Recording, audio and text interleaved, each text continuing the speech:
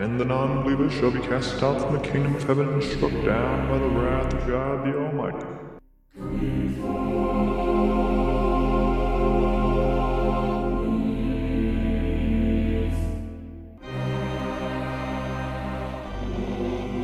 Right, we're recording. So, ladies and gentlemen, the year is 2021.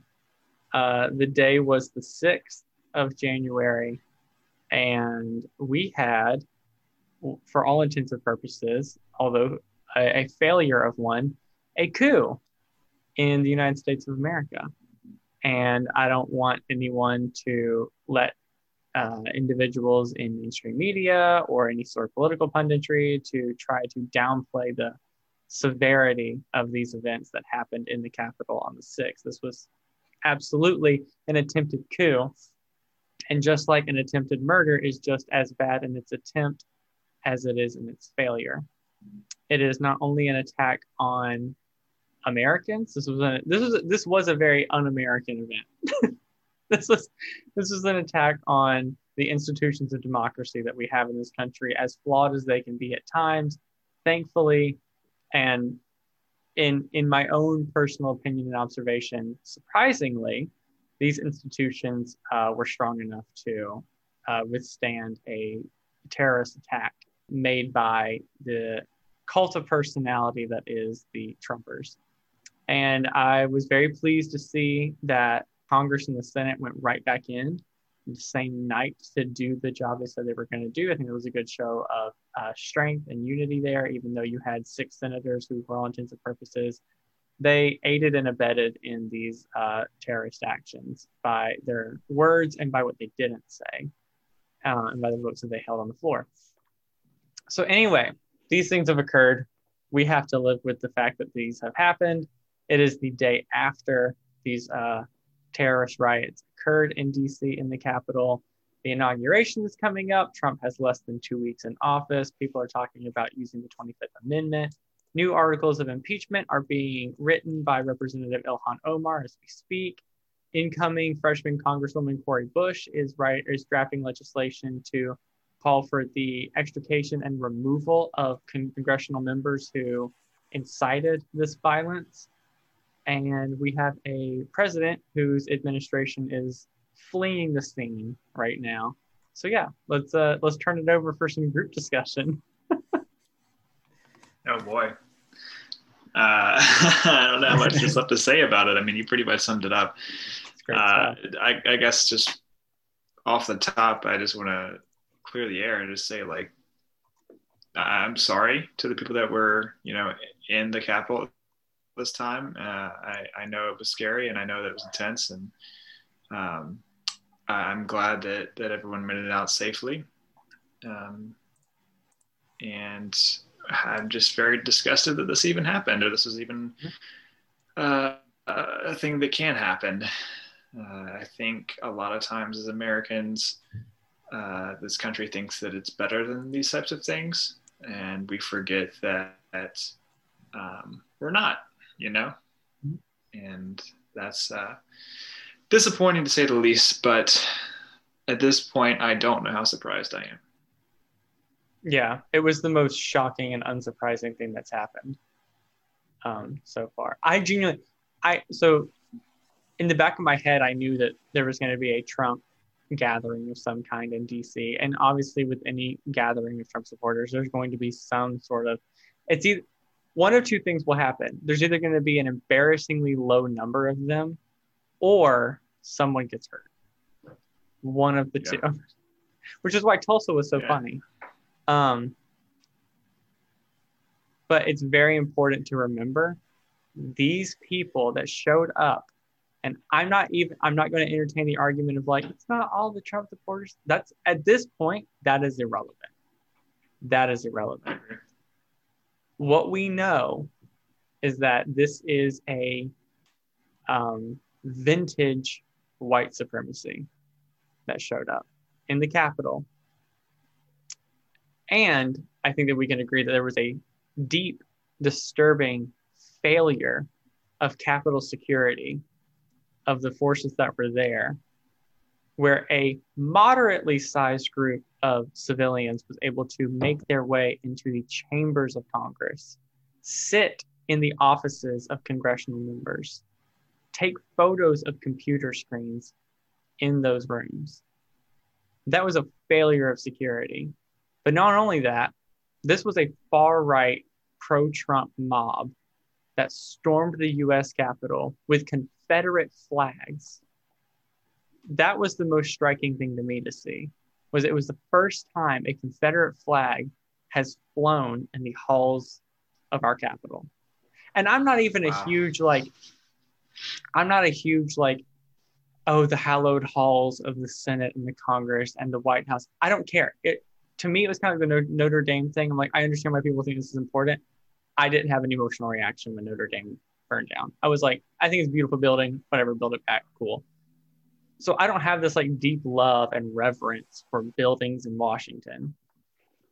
But it wasn't about the buildings. Like what they did was an attempt to incite fear. And again, so it was Carol Anderson, I think, at the NBC said that it was what we're seeing now is vintage white rage, which is what this is. This is the last gasp of far-right extremists in this country. Unfortunately, of that generation, there's a new upcoming fun little like Twitter Nazis and stuff like that come up still. But hey, so yeah. Yeah, I think saying a failure of the security is an understatement. I think it's embarrassing. Yeah. I was like, how many trillions of dollars do we give the military every year, and the National Guard can't respond faster than a Metropolis ambulance? Are you kidding me? I could get a taxi in New York faster. But the memes have been amazing to come out of this. The favorite one I've seen is that I don't respect Nick Cage as much for stealing the Declaration of Independence anymore. Apparently it's not that hard. Yeah, we have to start understanding. So before yesterday, I would make the argument. I think I've made it on the show before, where I'm like, we have to live with these people, so we might as well try to find ways to bring them on board. How can we find common ground? How do we work with them? They're going to be here. Today, at least, right now, I have shifted on that, where I am like, I think that complete social ostracization is the best thing right now. Exclude them from every aspect of social society that we can. I'm not saying if you have a Trump flag in your front yard, we build a wall around your yard, although you might like that. But I do think that this has shown me that, and not just from the riots and the terrorism that occurred, but from watching right-wing pundits after try to equivocate, try to make excuses, try to blame leftist extremists for this. I'm like, first of all, nobody there had blue hair. None of them were leftists, I assure you. Like, and that doesn't even matter at this point. But I'm like, you operate in such a different reality. I can't engage with you. I can't. Yeah. I don't know what I can't even like saying like good morning might be so charged for these people. I don't know what they'll do. And like I was saying right before we got on the call, like right before we started recording, I live a street over from my state capitol, like the Capitol building in my state. I had my window cracked, waiting, like listening. I'm in the South. Like I live in a Republican state. There's really no reason for them to be mad, but I'm like, who knows? Like they might just snap one day. So I don't know what we do to move forward.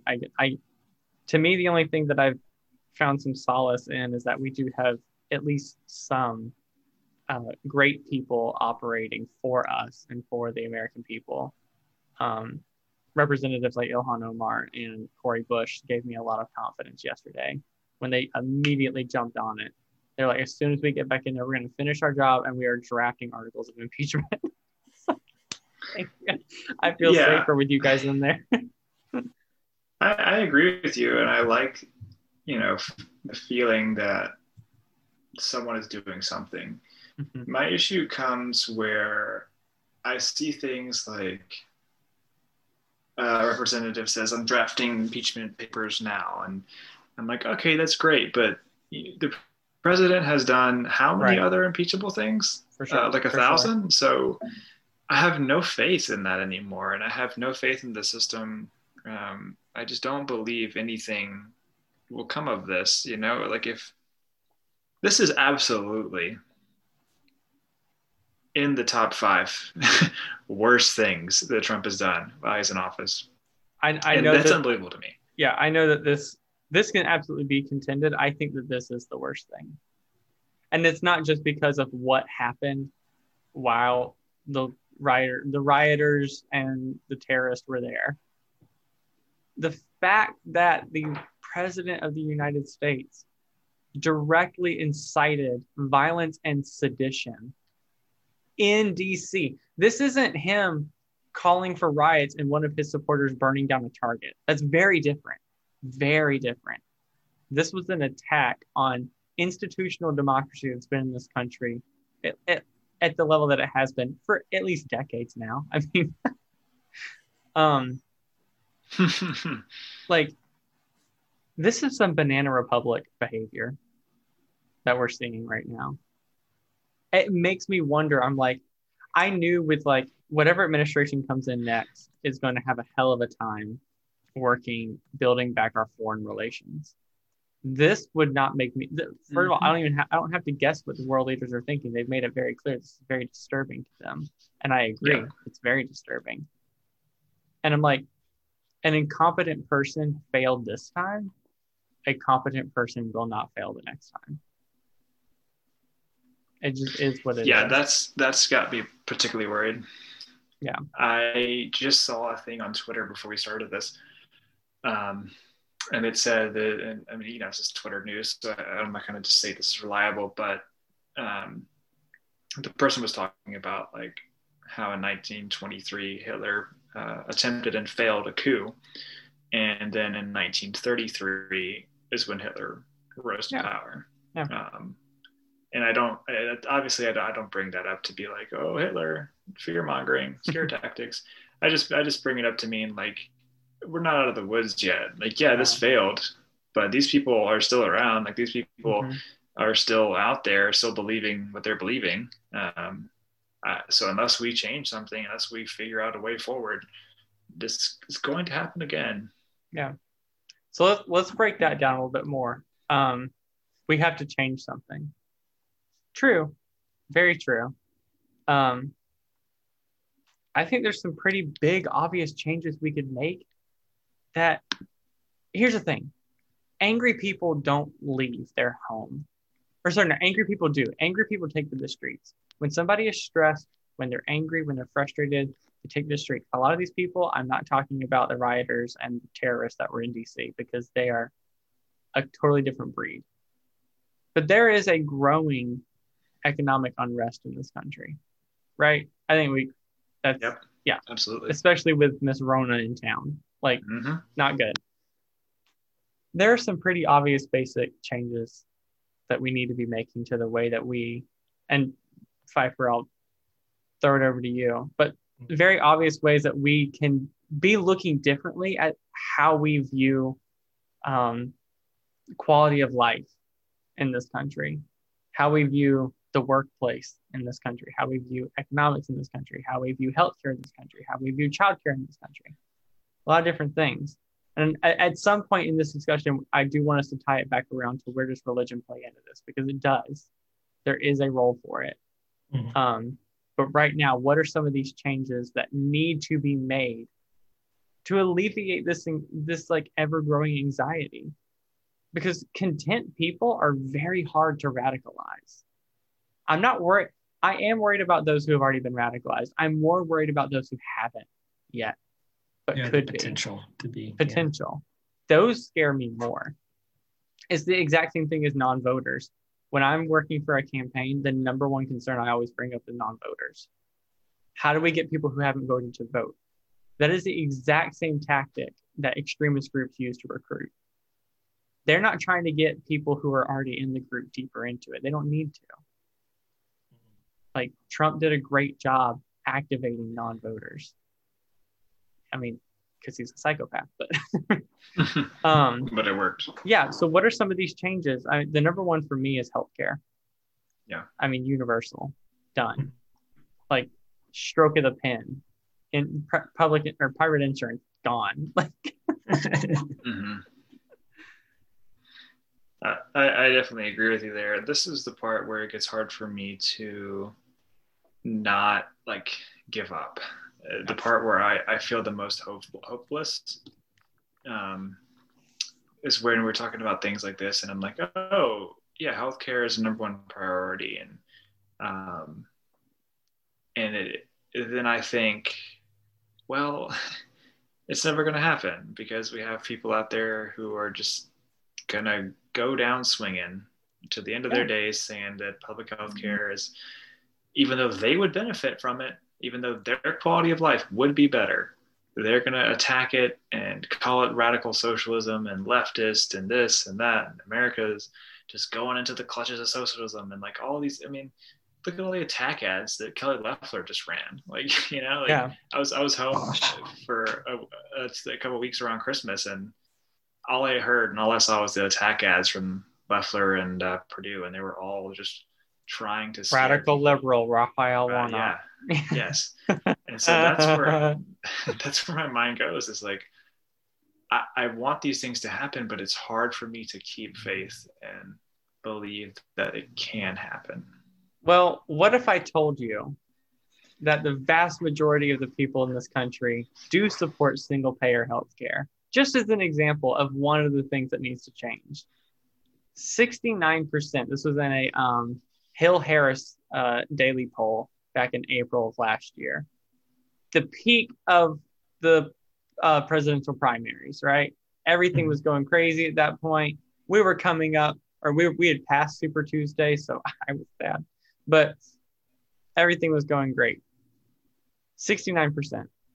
It has grown. I don't have the exact number for how it's grown, but I do remember the Hill reporting that it has grown. And that's one area that we can improve on. There's other areas. The stimulus check coming in, hopefully, unless the Democrats do that thing they love to do where they win all of their elections and then still don't come through. I mean, my roommates have already got their check. They're 600 or 2,000? 600. Okay. Also, we just got the 10-minute warning. Yeah. But yeah, that's just one thing. Healthcare is one thing. And the good thing is that in the last round of congressional races, every single, I'm just going to speak for the Democrats here because I don't know about Republicans, every single Democrat that lost did not support single payer healthcare. I'm not saying they lost because of that, but none of the ones who supported lost their re-elections. I'm just throwing that out there. We're moving. This is where my bright-eyed, bushy-tail, never give up hope drama queen comes out, where I do believe in humanity. I think people want good things. I don't think they always know what that good thing is. Some of them think the good thing is breaking into the halls of Congress and committing domestic terrorism, but most people want things that they feel better them.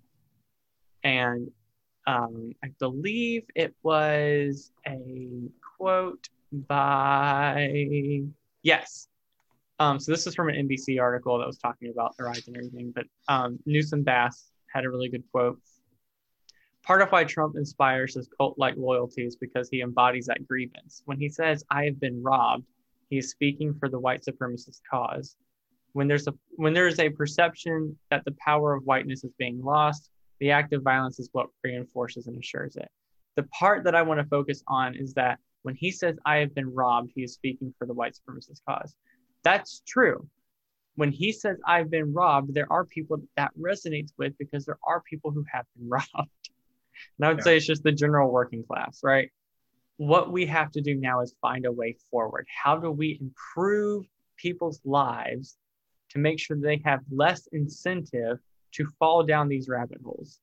Because somebody who has a good paycheck, knows their kids are being taken care of, isn't worried about healthcare, isn't worried about going bankrupt over something that they can't control, they are much harder to turn into a neo-Nazi or a terrorist of any kind, right? Yeah. What do? healthcare is one. Raising the minimum wage would be raising the minimum. I didn't realize this. I thought it would double the salary of like millions across the country. I mean, I knew it was going to be big, right? But like, anyway, side note. For me, one of my big interests at the moment is universal basic income. I think that is a fantastic idea, and the way that Andrew Yang has laid it out. And I think it would dramatically improve the quality of life for a lot of people. Again, my issue is that the people that it would improve their life, they will vote against it. They will, which is why, thankfully, we do have a little bit of time to have conversations, very hard conversations with people in our communities about what is best for them. Because it's best for me. I want healthcare. And because I know I want good healthcare, I know I need my neighbor to agree. Because I want them to have good healthcare. I want them to be able to vote for it. It's having those tough conversations, which is why getting involved in local politics is a great avenue to have those conversations. You get to speak to a lot of people you didn't think you'd get to. City councils in Columbia are wild. It's nuts. But I'm trying not to be like Debbie Downer over here, but I think but that's important. I mean, you have to, when it does get overwhelming, like it's good to acknowledge that, like remember it. That's what I'm trying to encourage people to do right now. Like remember how weird this is. Like don't let them make you forget that this isn't normal.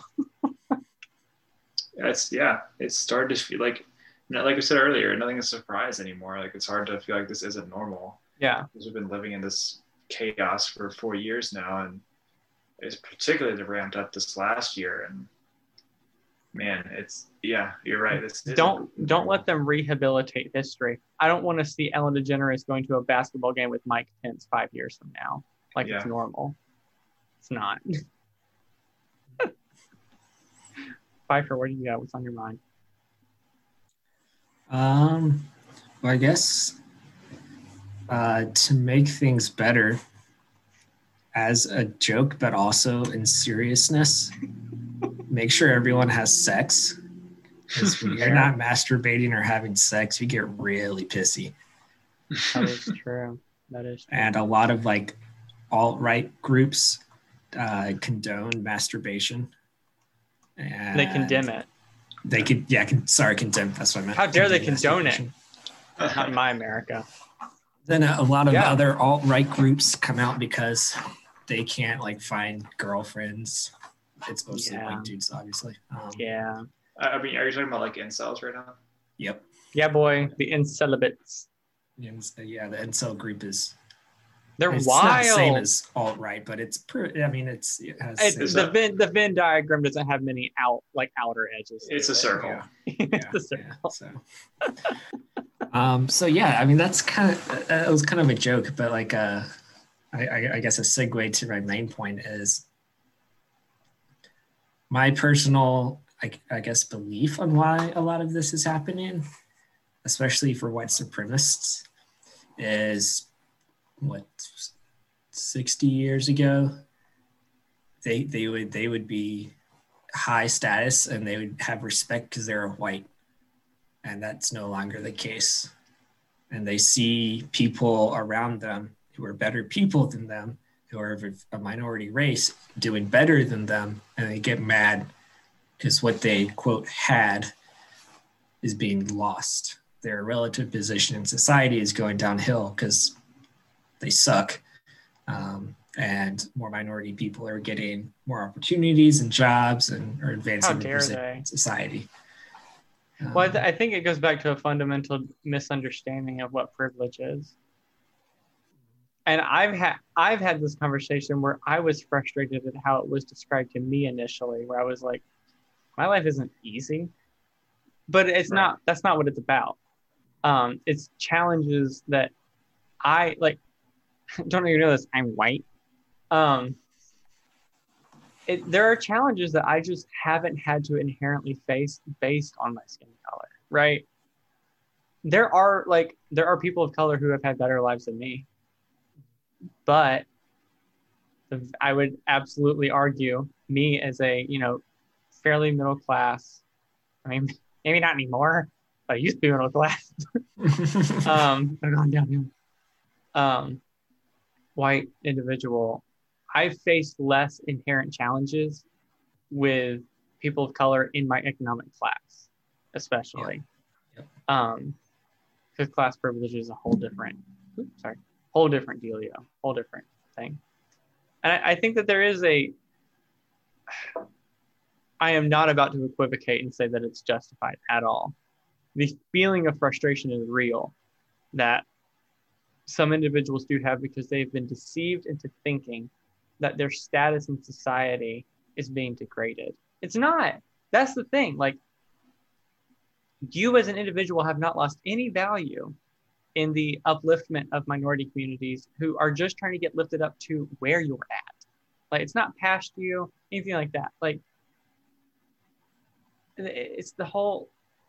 But that's the whole thing. That's the literal back, like the underlying thing to all lives matter is they think someone is like mattering more than them, or something's being taken from them. And like, I mean, look at Make America Great Again. Like, that whole slogan is based on like hearkening back to some time in American history that was better than it is now. Right. And for what time, right, for who? And like, America, as fucked up as it is right now, is better than it's ever been in a lot of ways. The world's at the best place it has ever been. Like, we keep going up and up. It's just how hard are you willing to fight, and how hard are you willing to push to make the world even better? Right. And I think the people that say Make America Great Again, like, that's the whole point, is that it was great for them because of their skin color, and they didn't have to work for their position. And now, like, that they're actually having to like understand that other people exist in the world. I do think that there is genuine economic distress, right?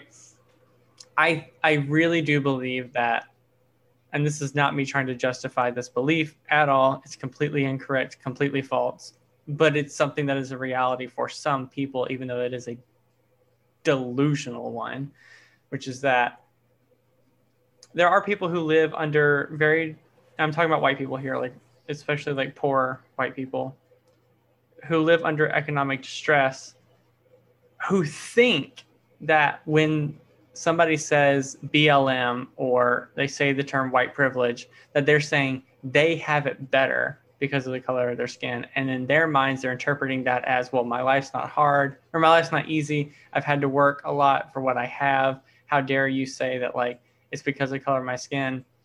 And part of this is sort of a failure of messaging, especially on like college activists, which, everyone's been an annoying college activist at some point. And a lot of activism coming out of college students is incredible and wonderful. And I'm only talking about like 2% here, right?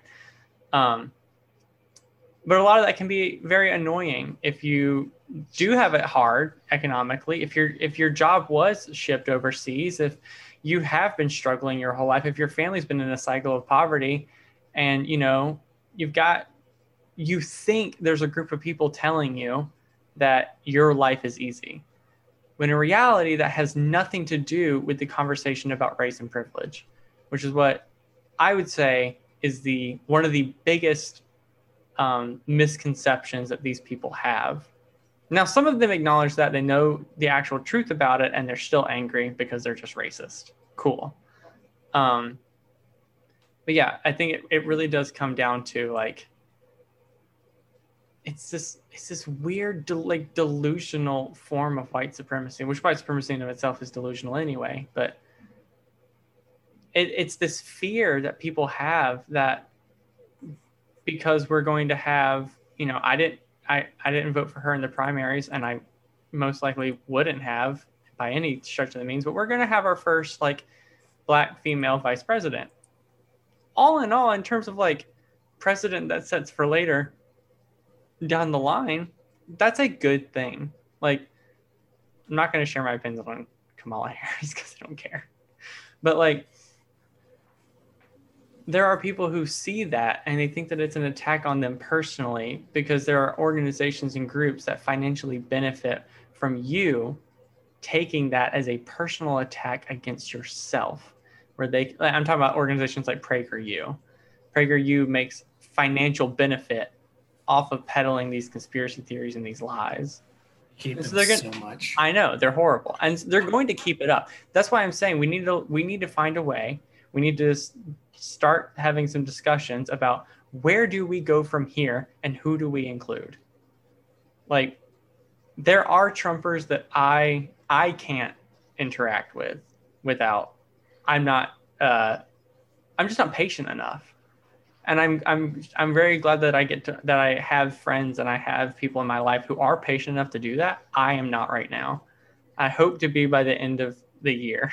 I have a feeling there's going to be a lot of interactions there. So hopefully I'll be able to grow in that. But what do we do? How do we support each other? What do we do from here? And then let's dive into the role of religion after. I think the first place we need to be looking is what I guess we would term the undecided voter.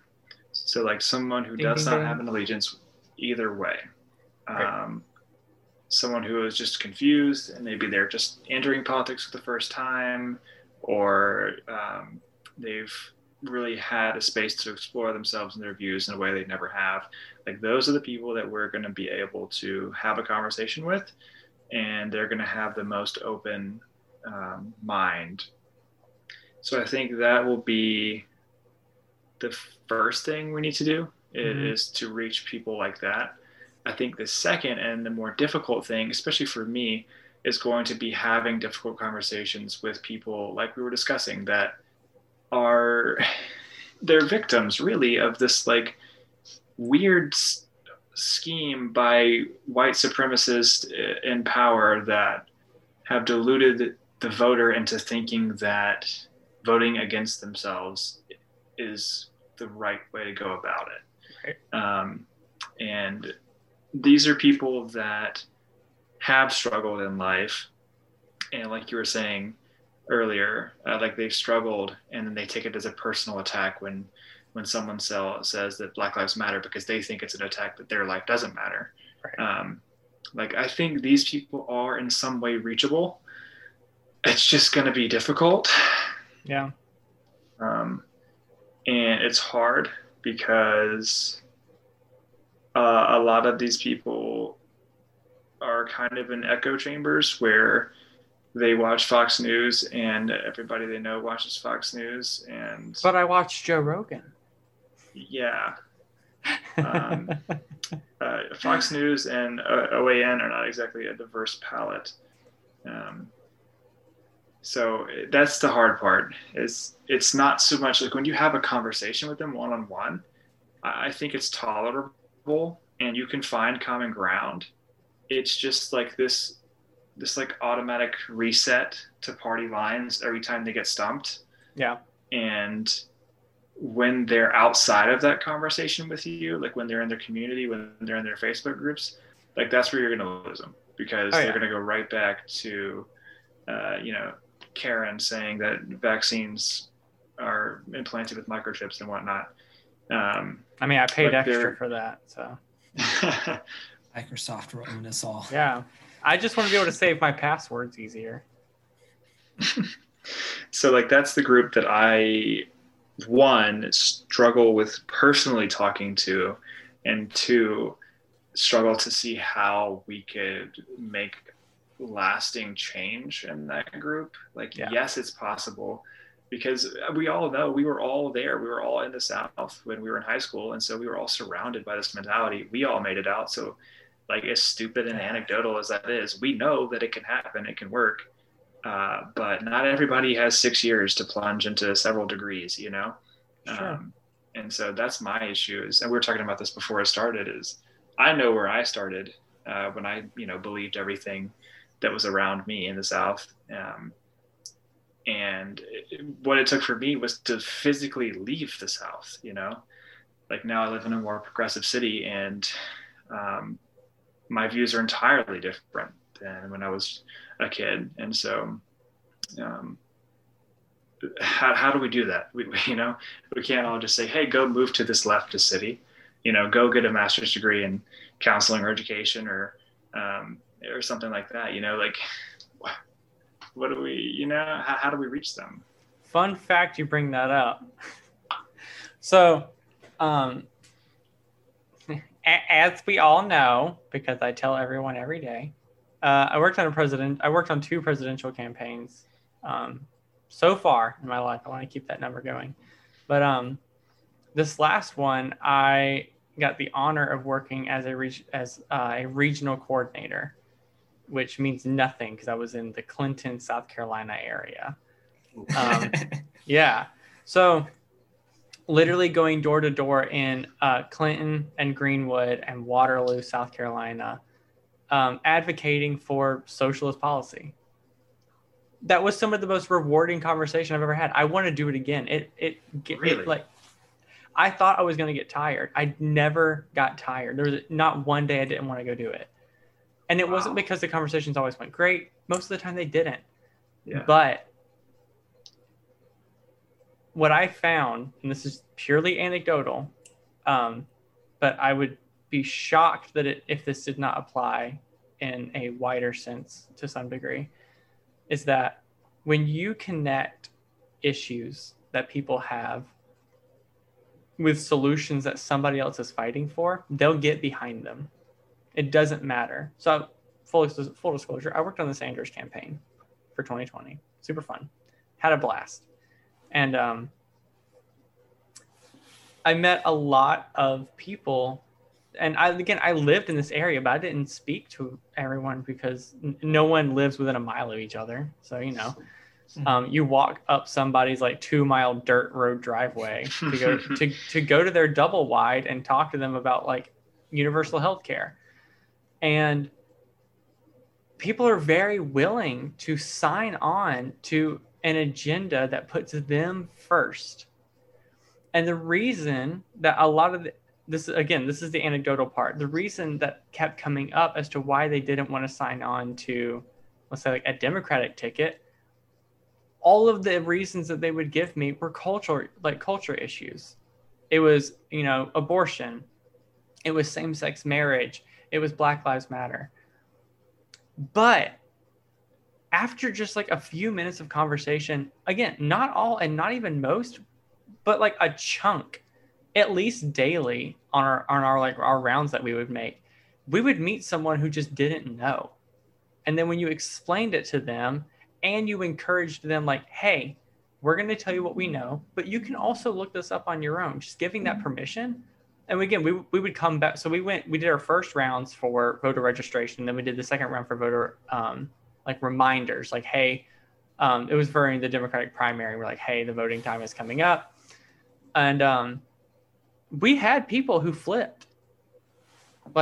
Again, I don't know the percentage point. Surprising. I doubt it was a huge percentage point, but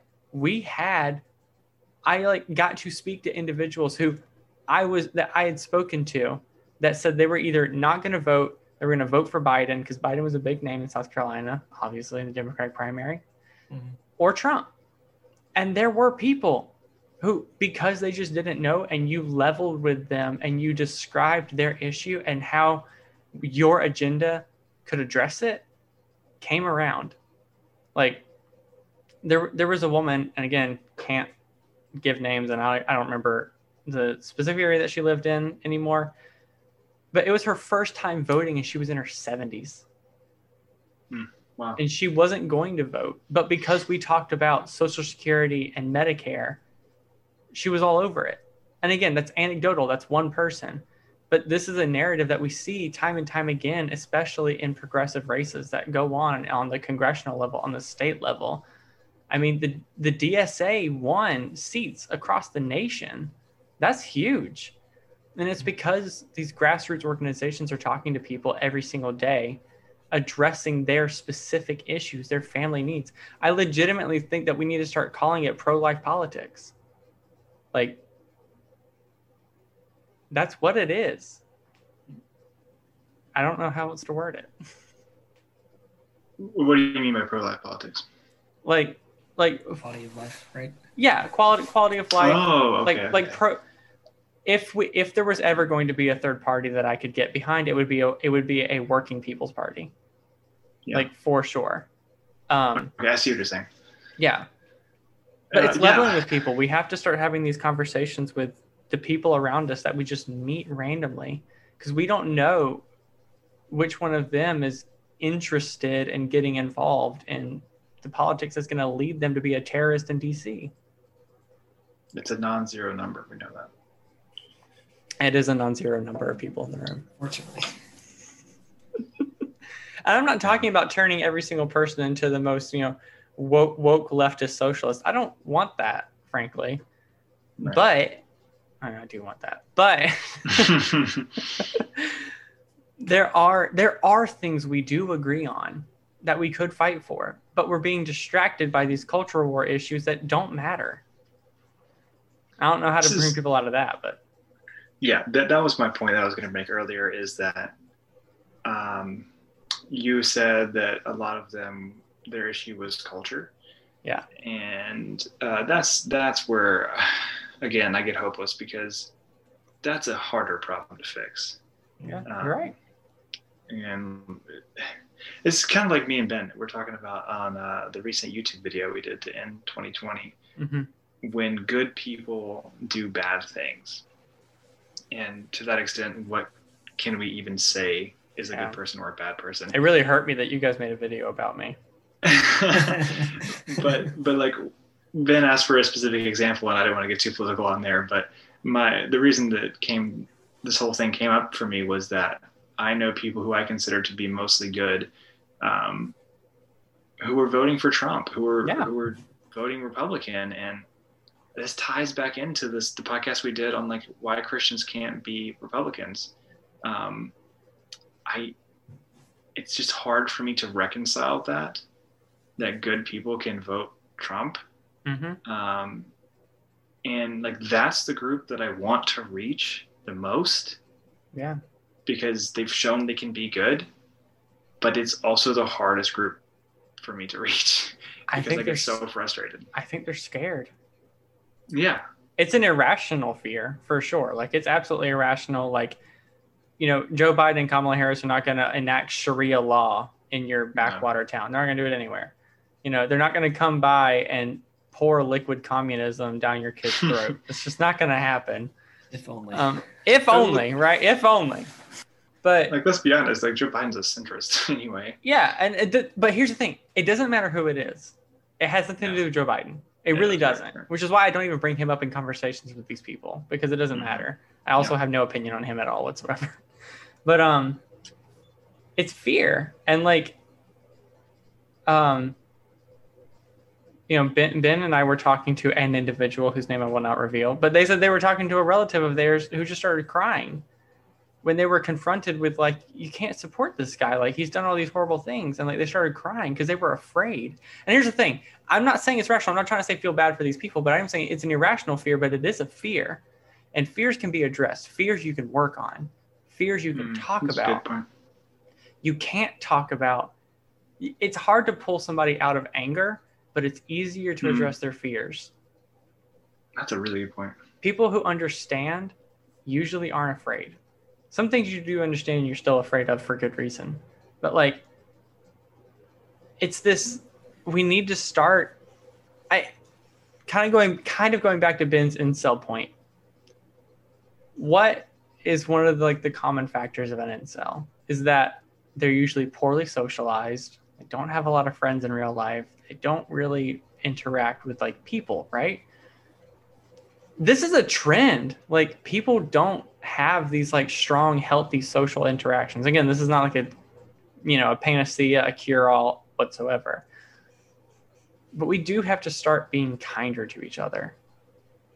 And unfortunately, I'm going to say unfortunately because that's exactly how I feel about it, that includes the Trump supporters who are worried about culture issue, who probably wouldn't riot in DC and, perform acts of terrorism, but maybe they're pro-life and they think that the Democrats want to drink baby blood in the name of the great god Baal.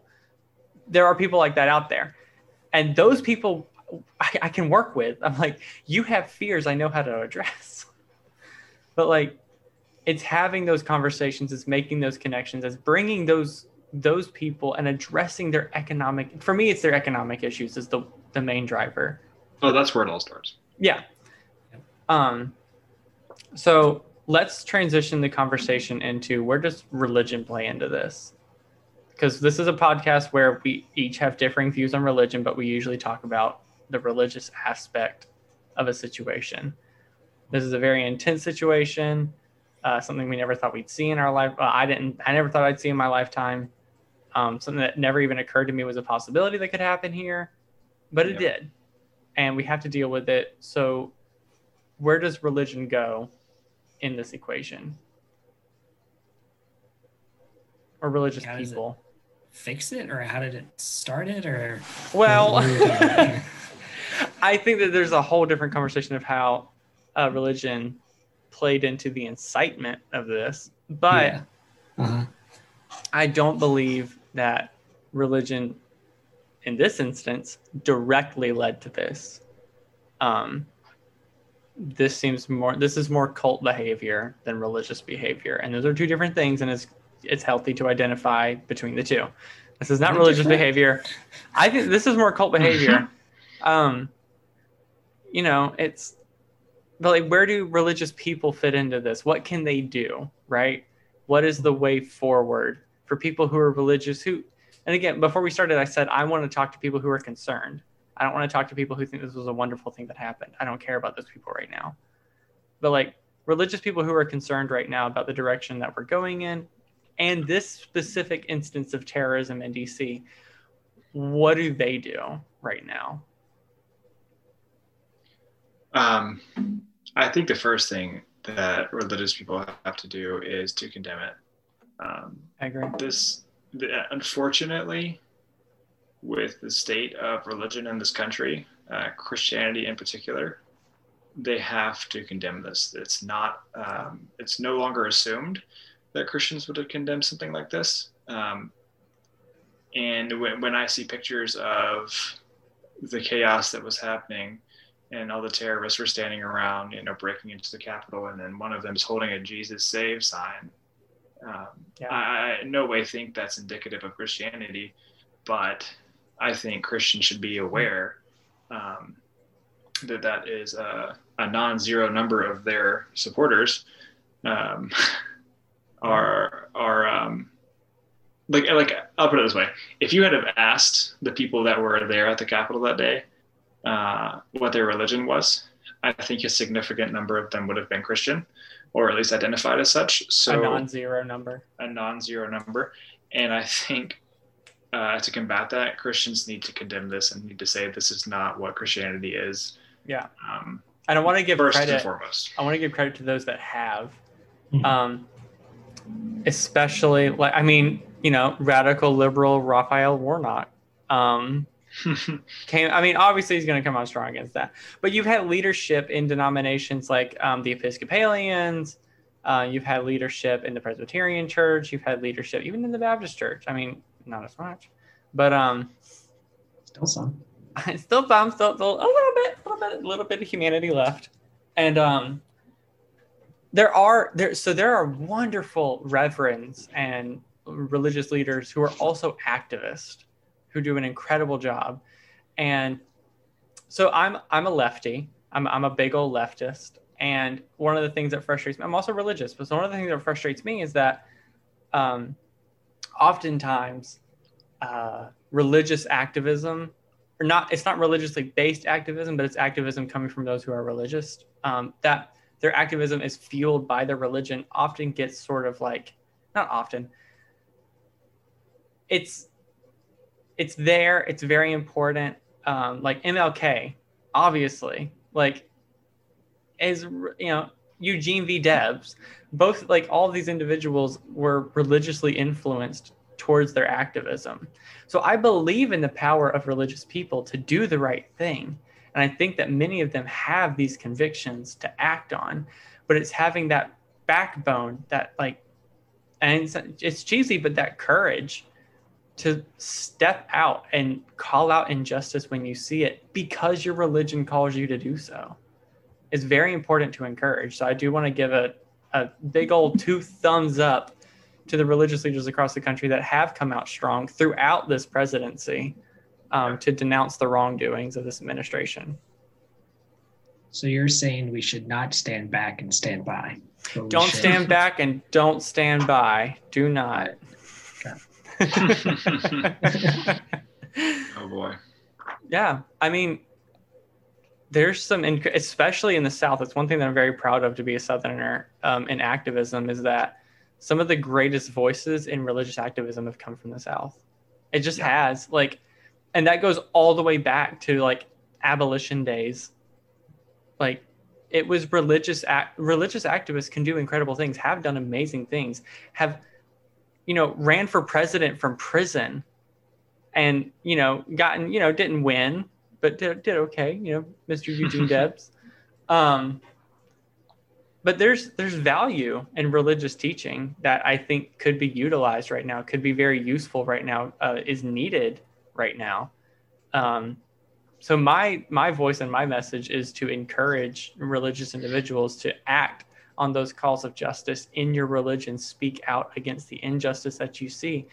When it comes to Christianity, use that, spirit of justice that you talk about. Use it, speak with it. Call out the white supremacy, call out the injustice. Sorry, I'm burping. Call out the terrorism and say what it is. And again, giving credit to those that have already. Yeah. I think, I guess, in words, I agree with you. I think an important,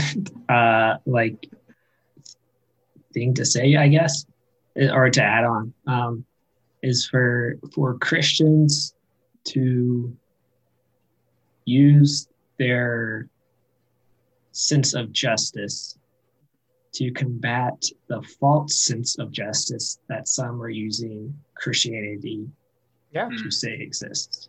Take back your religion. Yes, that. I would fully, now maybe not in the way that they've been done before, but I would support a revival. Not a revival, but like a Christian revolution. Hell yeah, let's do it. That'd be super fun. I might come back. Yeah. To that point, is it time to politicize religion? It always has been. Right. And what I mean by that, because it always has been from the sense of political campaign. Always has been. Political campaigns have used religion to brainwash their fan base or win votes. But I don't know if religion has taken a strong enough political stance. And what I mean by that is I don't know until recently if the church has done enough to come out against things like this or to stay firmly where they stand on things like Black Lives Matter or other injustices that we've seen this last year. I don't know if the church has done enough. I think they've taken a very hands-off approach, which I guess the logic there is separation of church and state, which that part I get behind. Obviously, separation of church and state, if we actually had it in this country, would be great. But that's not really what I'm advocating for. I'm advocating for the church to basically be about what they say they're about, I guess. Yeah. Like if you're going to talk, then you better walk, because I don't think the church has done enough to like I said, condemn or to help, to be honest. I think you mentioned Notre Dame Cathedral earlier. And I think if I had any faith left in the church, like that's where it all went. Because they raised $200 million or whatever it was to fix that church in, 14 seconds. But, I can't say that I've heard any of my local churches even say that Black Lives Matter or that we should value all people and all life. I haven't heard any church come out and as a social justice issue or condemning white supremacy or distancing themselves from it. When you continually see these people supporting Jesus, the church doesn't say, that's not the same Jesus we support. Like, Yeah. I need to see some action from them. Like at this point, it's become,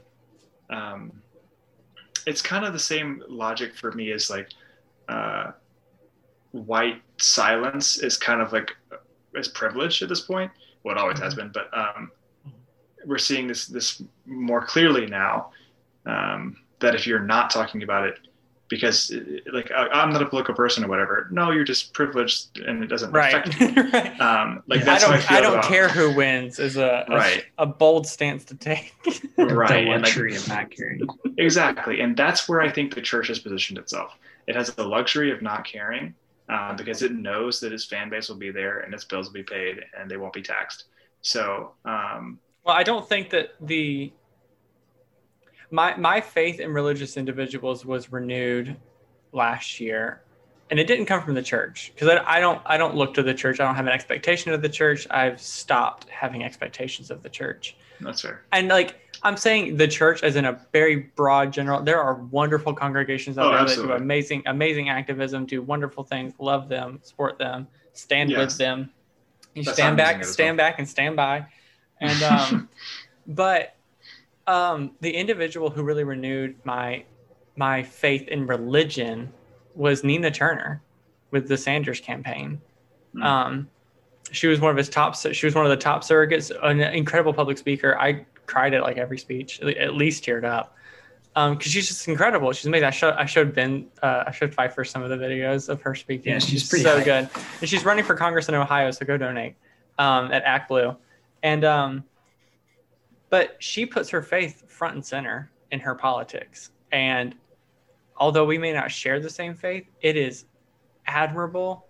And the way she does it, the way she just calls out truth to power, and the way that she has such a strong backbone and is unapologetic in what she fights for justice, for racial justice, economic and environmental justice, and for economic justice for working people.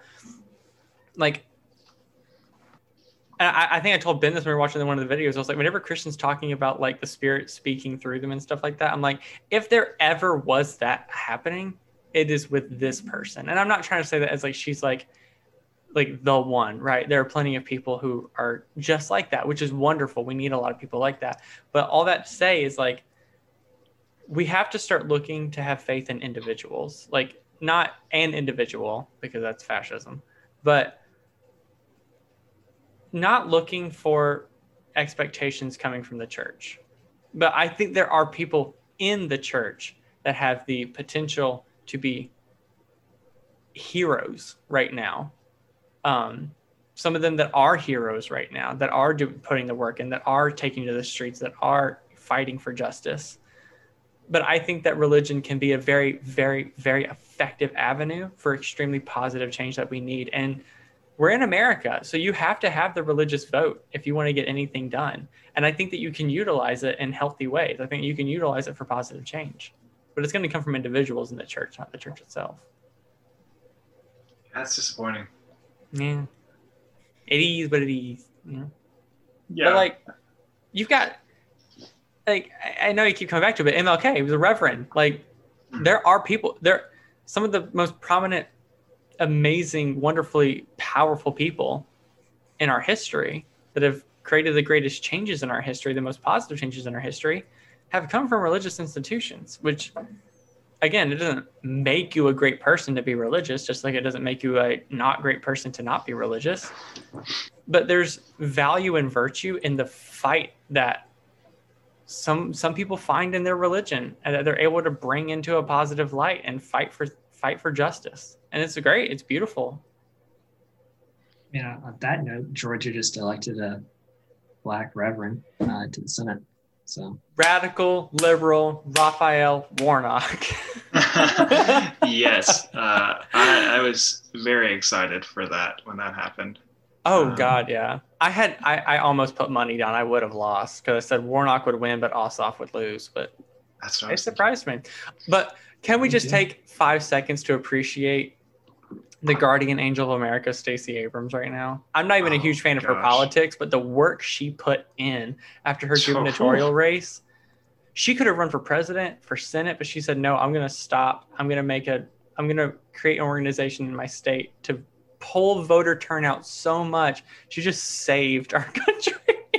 Legitimately, and she will always be undercredited for it, but Always. Yeah. but I'm here to give you some credit because, man, what a hero. Oh, it is Genuinely. official. It's official. It did just happen. Mikael Pence just declared Joe Biden the winner. Really nice. Yeah. Yeah. I Lit. got some updates from my girlfriend a second Pog. ago about Trump's. Yeah.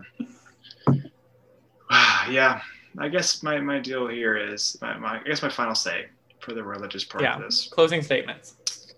is yes, you're right, Jesse. There is a lot of good people in religion that are working very hard and that are taking their religion into politics in a beneficial way.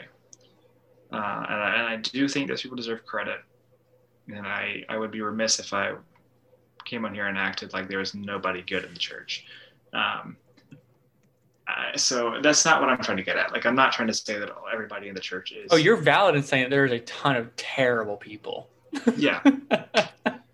My issue isn't so much the terrible people. Well, my issue is those people, but not right now.